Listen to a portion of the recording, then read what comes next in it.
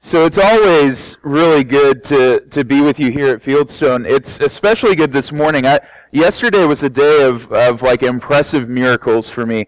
In the morning, I was in Tupelo, Mississippi, and my aunt and uncle were celebrating their 50th wedding anniversary, which is nuts, right? That's miraculous. I asked my aunt on Thursday night, we were having dinner together, and I said, I get to marry couples a lot, and what advice would you give them? And she said, keep loving somebody even if you don't feel like you love them anymore. And I love that. That was really, really good. And so it's cool to, a sign of their relationship.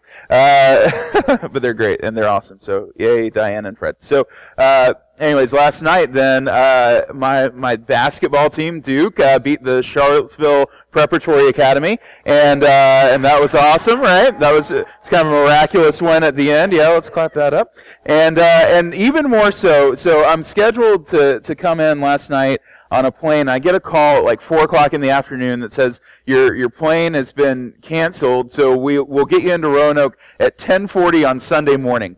And I thought, yeah, that might not work. And amazingly, 2 airlines worked together. Another airline brought me in, and it was amazing and wonderful. It was miraculous. So it's good to be here with you this morning as we finish this series. It's called Lies We Tell in Church. We started almost a month ago, and we. Is that good? Can you hear me? Okay.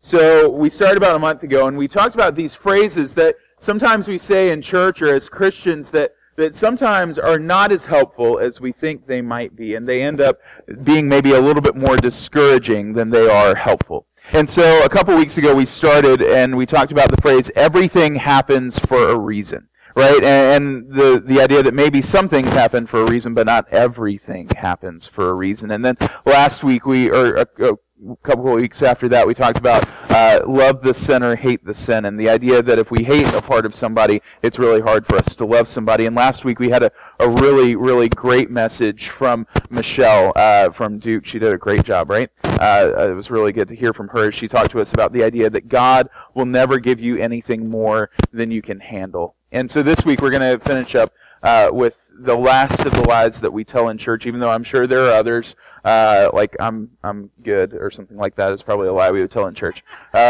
Somebody text to church. Is that right? Yeah, you have to wear pants to church. Here, I'm going to ditch this. That's going to sound terrible. All right, is that a little bit better? Can you hear me a little bit better through this? Maybe? There we go. Okay, we're going to go with that. So this morning we're going to talk about God helps those who help themselves. So would you join me, and we're going to pray, and we're going to read some scripture. Gracious God, we give you so much thanks for this day to be able to worship you and to see you and to know you. And we give you thanks for the opportunity that we have to gather as a church community to reflect on your word. So we pray that as we continue to do this morning, God, by reading your scripture, by thinking about what this means and thinking about our lives and maybe where you're in the midst of that, God, would you be speaking to us today? Would we be listening for you? And would you transform this time into not something ordinary, not something boring, but a time where you are revealed and where we draw closer to you and closer to your love. We pray this all in the name of Jesus, and we all said, amen. Our scripture reading this morning comes from the Gospel of Matthew. The Gospel of Matthew, we're going to read chapter 8, verses 1 through 17. I'm going to be reading from the Common English Bible. You can follow along on the screen behind me, or if you brought your own Bible, rock out with that. So Gospel of Matthew, chapter 8, we're going to start with the first verse. Now when Jesus had come down from the mountain, large crowds followed him.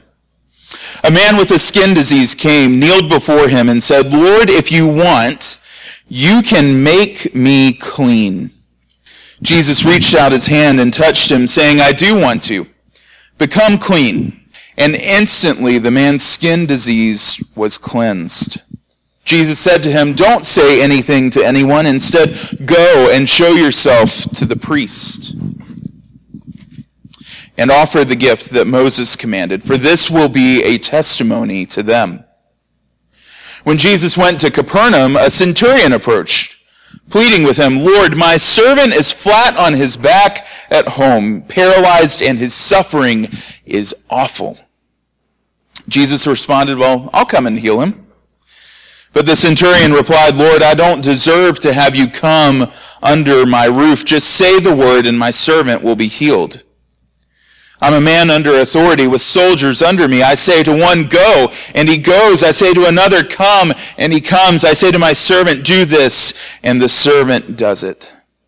When Jesus heard this, he was impressed and said to the people following him, "I say to you with all seriousness that even in Israel I have not found faith like this. I say to you that there are many who will come from east and west and sit down to eat with Abraham and Isaac and Jacob in the kingdom of heaven. But the children of the kingdom will be thrown outside into the darkness. People there will be weeping and grinding their teeth." Jesus said to the centurion, "Go, it will be done for you just as you have believed." And his servant was healed at that very moment. Jesus went home with Peter and saw Peter's mother-in-law lying in bed with a fever. He touched her hand and the fever left her. Then she got up and served them. That evening, people brought to Jesus many who were demon-possessed. He threw the spirits out with just a word. He healed everyone who was sick. This happened so that what Isaiah the prophet said would be fulfilled. He is the one who took our illnesses and carried away our diseases. Brothers and sisters, this is the word of God for the people of God. Thanks be to God. A number of years ago, the Barna Research Group did a poll of American teenagers. And in this poll, they gave teenagers 20 phrases. And they said, which of these is the most central to the teachings of Jesus Christ? 20 phrases. Over 70% of the teenagers that responded had the same answer, that the phrase that was most central to the teachings of Jesus Christ was, God helps those who help themselves. Now, let me tell you that this phrase is something that we read about in a holy book. Okay? This is a phrase that we read, at least in part, in a holy book. It reads like this: God changes not what is in people until they change what is in themselves. That's how it sounds in the holy book. Does anybody know the book or the chapter and verse that is, by chance? Nobody's been studying up for the sermon today? Oh, bummer. Okay. Well, I can tell you, it's in the Quran. It's in the 13th chapter, the 11th verse of the Muslim holy book. It's nowhere to be found in this book. Maybe that's one of the first big things that we need to recognize about a phrase like this, that God helps those who help themselves. I think there are three big things that we need to understand about this today. The first is that this... Did they all come up at once? Yeah, I think they did. Okay, well, no surprise ending there. The first is that it's not scriptural, right? It's not anything that we're going to find in our Bible, in the Christian Bible. But the second is that sometimes this is a phrase that can be true. So let me give you an example. If you're really struggling, like if you're praying to God, God, give me financial freedom. And in front of your computer screen, there is a credit card application. You might need to help yourself out and click the little X at the top, right? You don't do that, right? Or maybe you struggle, you have a struggle with alcohol. And you pray, God, deliver me from this struggle that I'm having with alcohol as you sit at a bar or as you go to a kegger or something like that, right? Like that's probably, just don't go there, right? Like there's a simple answer, a simple idea to that. Sometimes there are obvious steps that we can take that can help ourselves out. Like for example, if you're praying for God to help you on a test or something like that that's coming up and you haven't read the book or you haven't studied at all, well, yeah, you might need to study a little bit, read a little bit. That's a free tip of advice for our college friends. Read. That's it. So anyways, there are some times where this might be true, but the third and probably the most important truth that we can find out of this lie is that it's not about us, right? God's help is not dependent on who we are. It's dependent on who God is. That's why this scripture that we read this morning from the Gospel of Matthew is so important. Matthew 8 teaches us that God helps us when we need help for ourselves, right? This first story, this guy has this skin disease, right? Leprosy. It's gross. Leprosy, I didn't want to put up a picture of it because I didn't want you to, lose your breakfast. So it's kind of foul, right? The disease. And so back in the time of Jesus, people were literally isolated who had leprosy. If you got a diagnosis of leprosy, you had to go live in a colony that was far away, it was far apart because the disease was thought to be contagious. And so people lived separately. So this man approaches Jesus who has this contagious, terrible skin disease, and he says, Jesus, I need your help. I need your healing in a big way. And what does Jesus do? He offers it to him, right? Jesus sometimes will bring us help. God will bring us help when we are the ones that need it, when we ask for help for ourselves. God helps us when we ask for help ourselves. God helps us when we ask for help for someone else. If you listen to the prayer requests this morning, most of them were for people we know. A lot of times we get nervous about asking for help for ourselves, but we darn well can ask for help for somebody else, somebody who's in need. Sometimes that's an immediate close need, right? We look at, in the Gospel of Matthew this morning, we read the story of the centurion's servant, right? Somebody who he's intimately close with, that he knows very well, that's probably like family to him. He's praying for this person. Sometimes we pray for our family or our friends. We pray for God to help them. Other times we pray for bigger things in the world. We look at a country where there's war or violence, or maybe a group of people that are oppressed or held down. And we ask for God to help, and God helps when we ask for help for somebody else.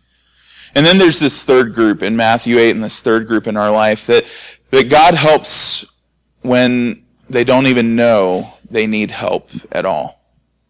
This last group, Jesus is traveling with Peter. And he comes up to Peter's mother-in-law, and she's sick, but she doesn't ask to be healed. All these people are possessed by demons, but they don't ask for Jesus to cast the demons out. And yet Jesus sees their need in a way that they couldn't even see it themselves. And thanks be to God that God knows our needs before we know we need them too, right? Thanks be to God that God can see our greatest hurt and our greatest longing, and the greatest hurt and greatest longing in somebody else, and that God can deliver people from that. That's really, really good news. Because sometimes we don't realize we need help. We don't realize we need healing, and God provides it anyway. You see, that's what's amazing about this scripture and this idea, is that Jesus' help or Jesus' healing is really a sign of God's grace. It's a part, like faith, what we do, it might be a small part of that, but God's grace is bigger than that. And for us to say that God helps those who help themselves, is to say that who we are is more important than who God is. It's an equation that makes sense to me, right? Like if I do the right thing and if I say the right thing, I should get the right thing, right? That makes plenty of sense. But if you like to smoke a little something, or if you have a record or something like that, well, you might have some consequences for that. That makes a lot of sense to me. But in the stories in Matthew 8, it doesn't say that the guy with leprosy was a really good person. It doesn't say that the centurion's servant was really active in his local church, or that he gave of his money. It didn't say that Peter's mother-in-law didn't have a record. It didn't say anything like that, right? Jesus just healed them no matter what. And to me, that's a really hard thing to understand. I want to live with the kind of calculus that says, well, if I do the right thing, then I get the right thing. And what Jesus describes to us in Matthew chapter 8 is, it doesn't matter what you do. I'm here no matter what. It's a reminder that grace is not a math equation. It's not something that we can say, well, if I have this plus this divided by this, it equals grace, right? That's not how grace works. Grace is more like a mysterious poem. It's a dance that sometimes is challenging, but sometimes it's beautiful, sometimes it's frustrating, and other times it's light. But grace is bigger than we can ever imagine. It's not anything that we can predict. It's not like a weather forecast, right?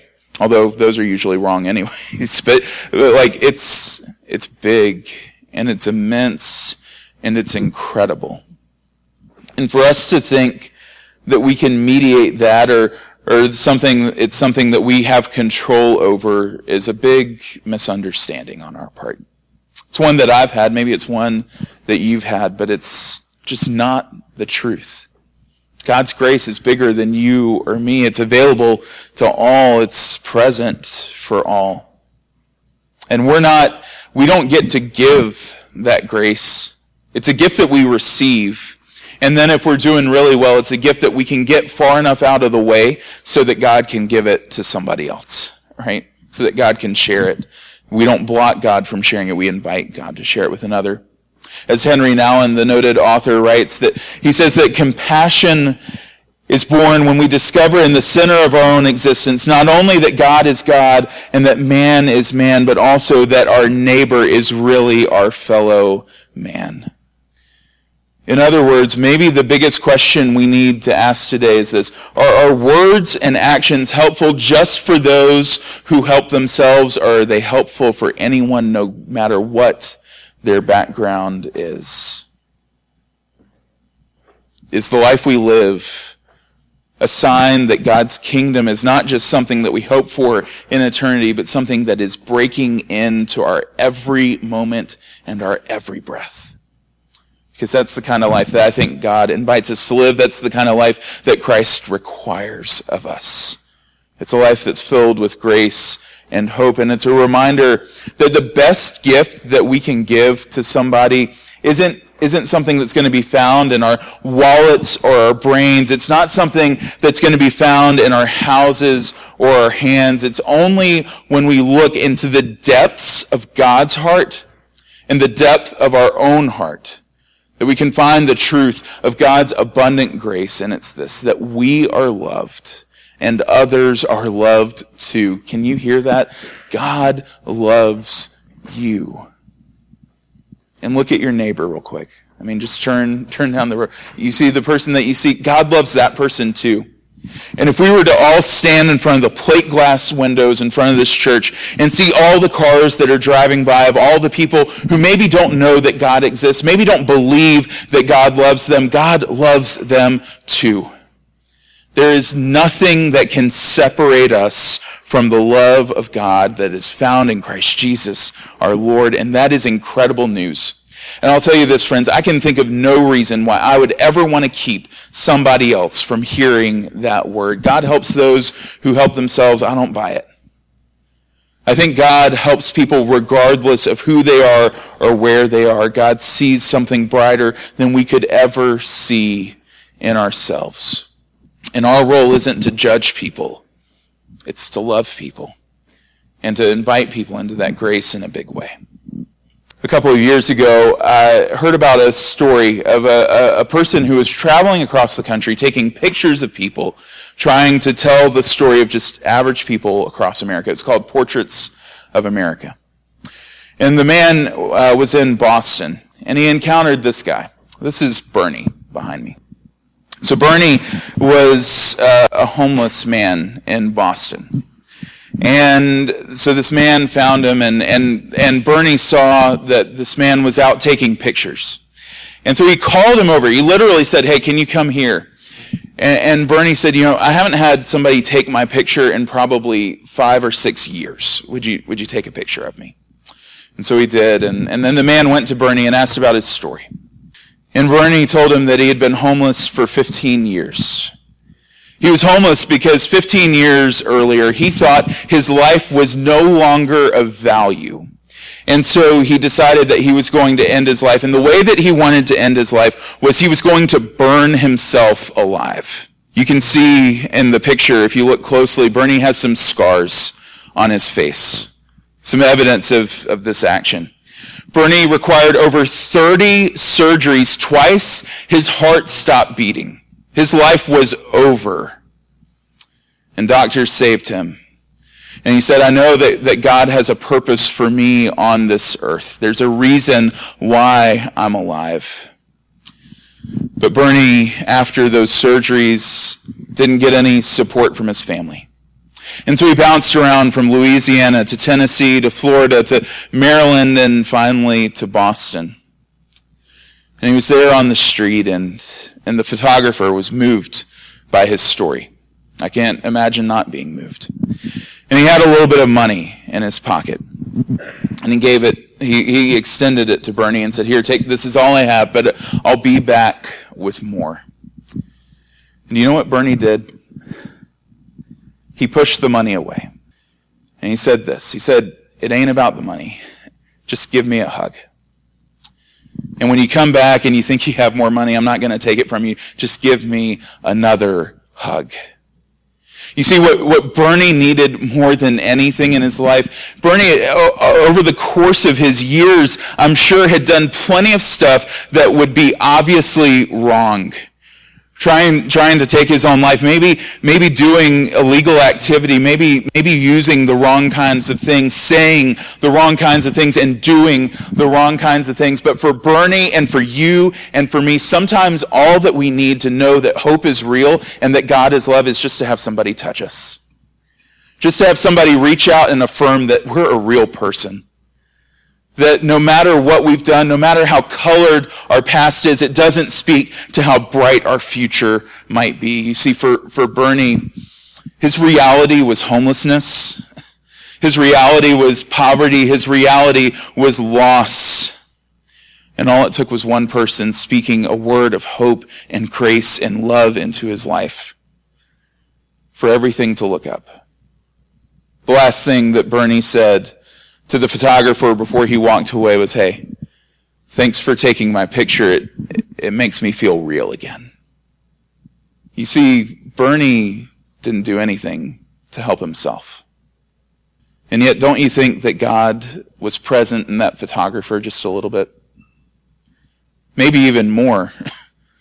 That photographer didn't ask to go see Bernie. And yet God met him right there. And gave him a different perspective and a new story and a new outlook on life. Does God help those who help themselves? I don't know, maybe. Maybe we can do some things that can help ourselves out from time to time, but boy, oh boy, can I tell you that I am so thankful that God's grace is bigger than anything I'll ever do. That I don't have to pretend like I can do God's job better than He can. That I can rest as one of God's kids and rest in the immensity of God's love and participate in that by sharing love with another, not sharing judgment, not saying you got to get on your feet, not saying you got to get a job, not saying you got to do this or this, but just saying, hey, I affirm you as a person, as a beloved child of God. And I just want you to share in this love. Because it's bigger than anything we could ever know. And it's the greatest gift we could ever receive. Thanks be to God. Amen.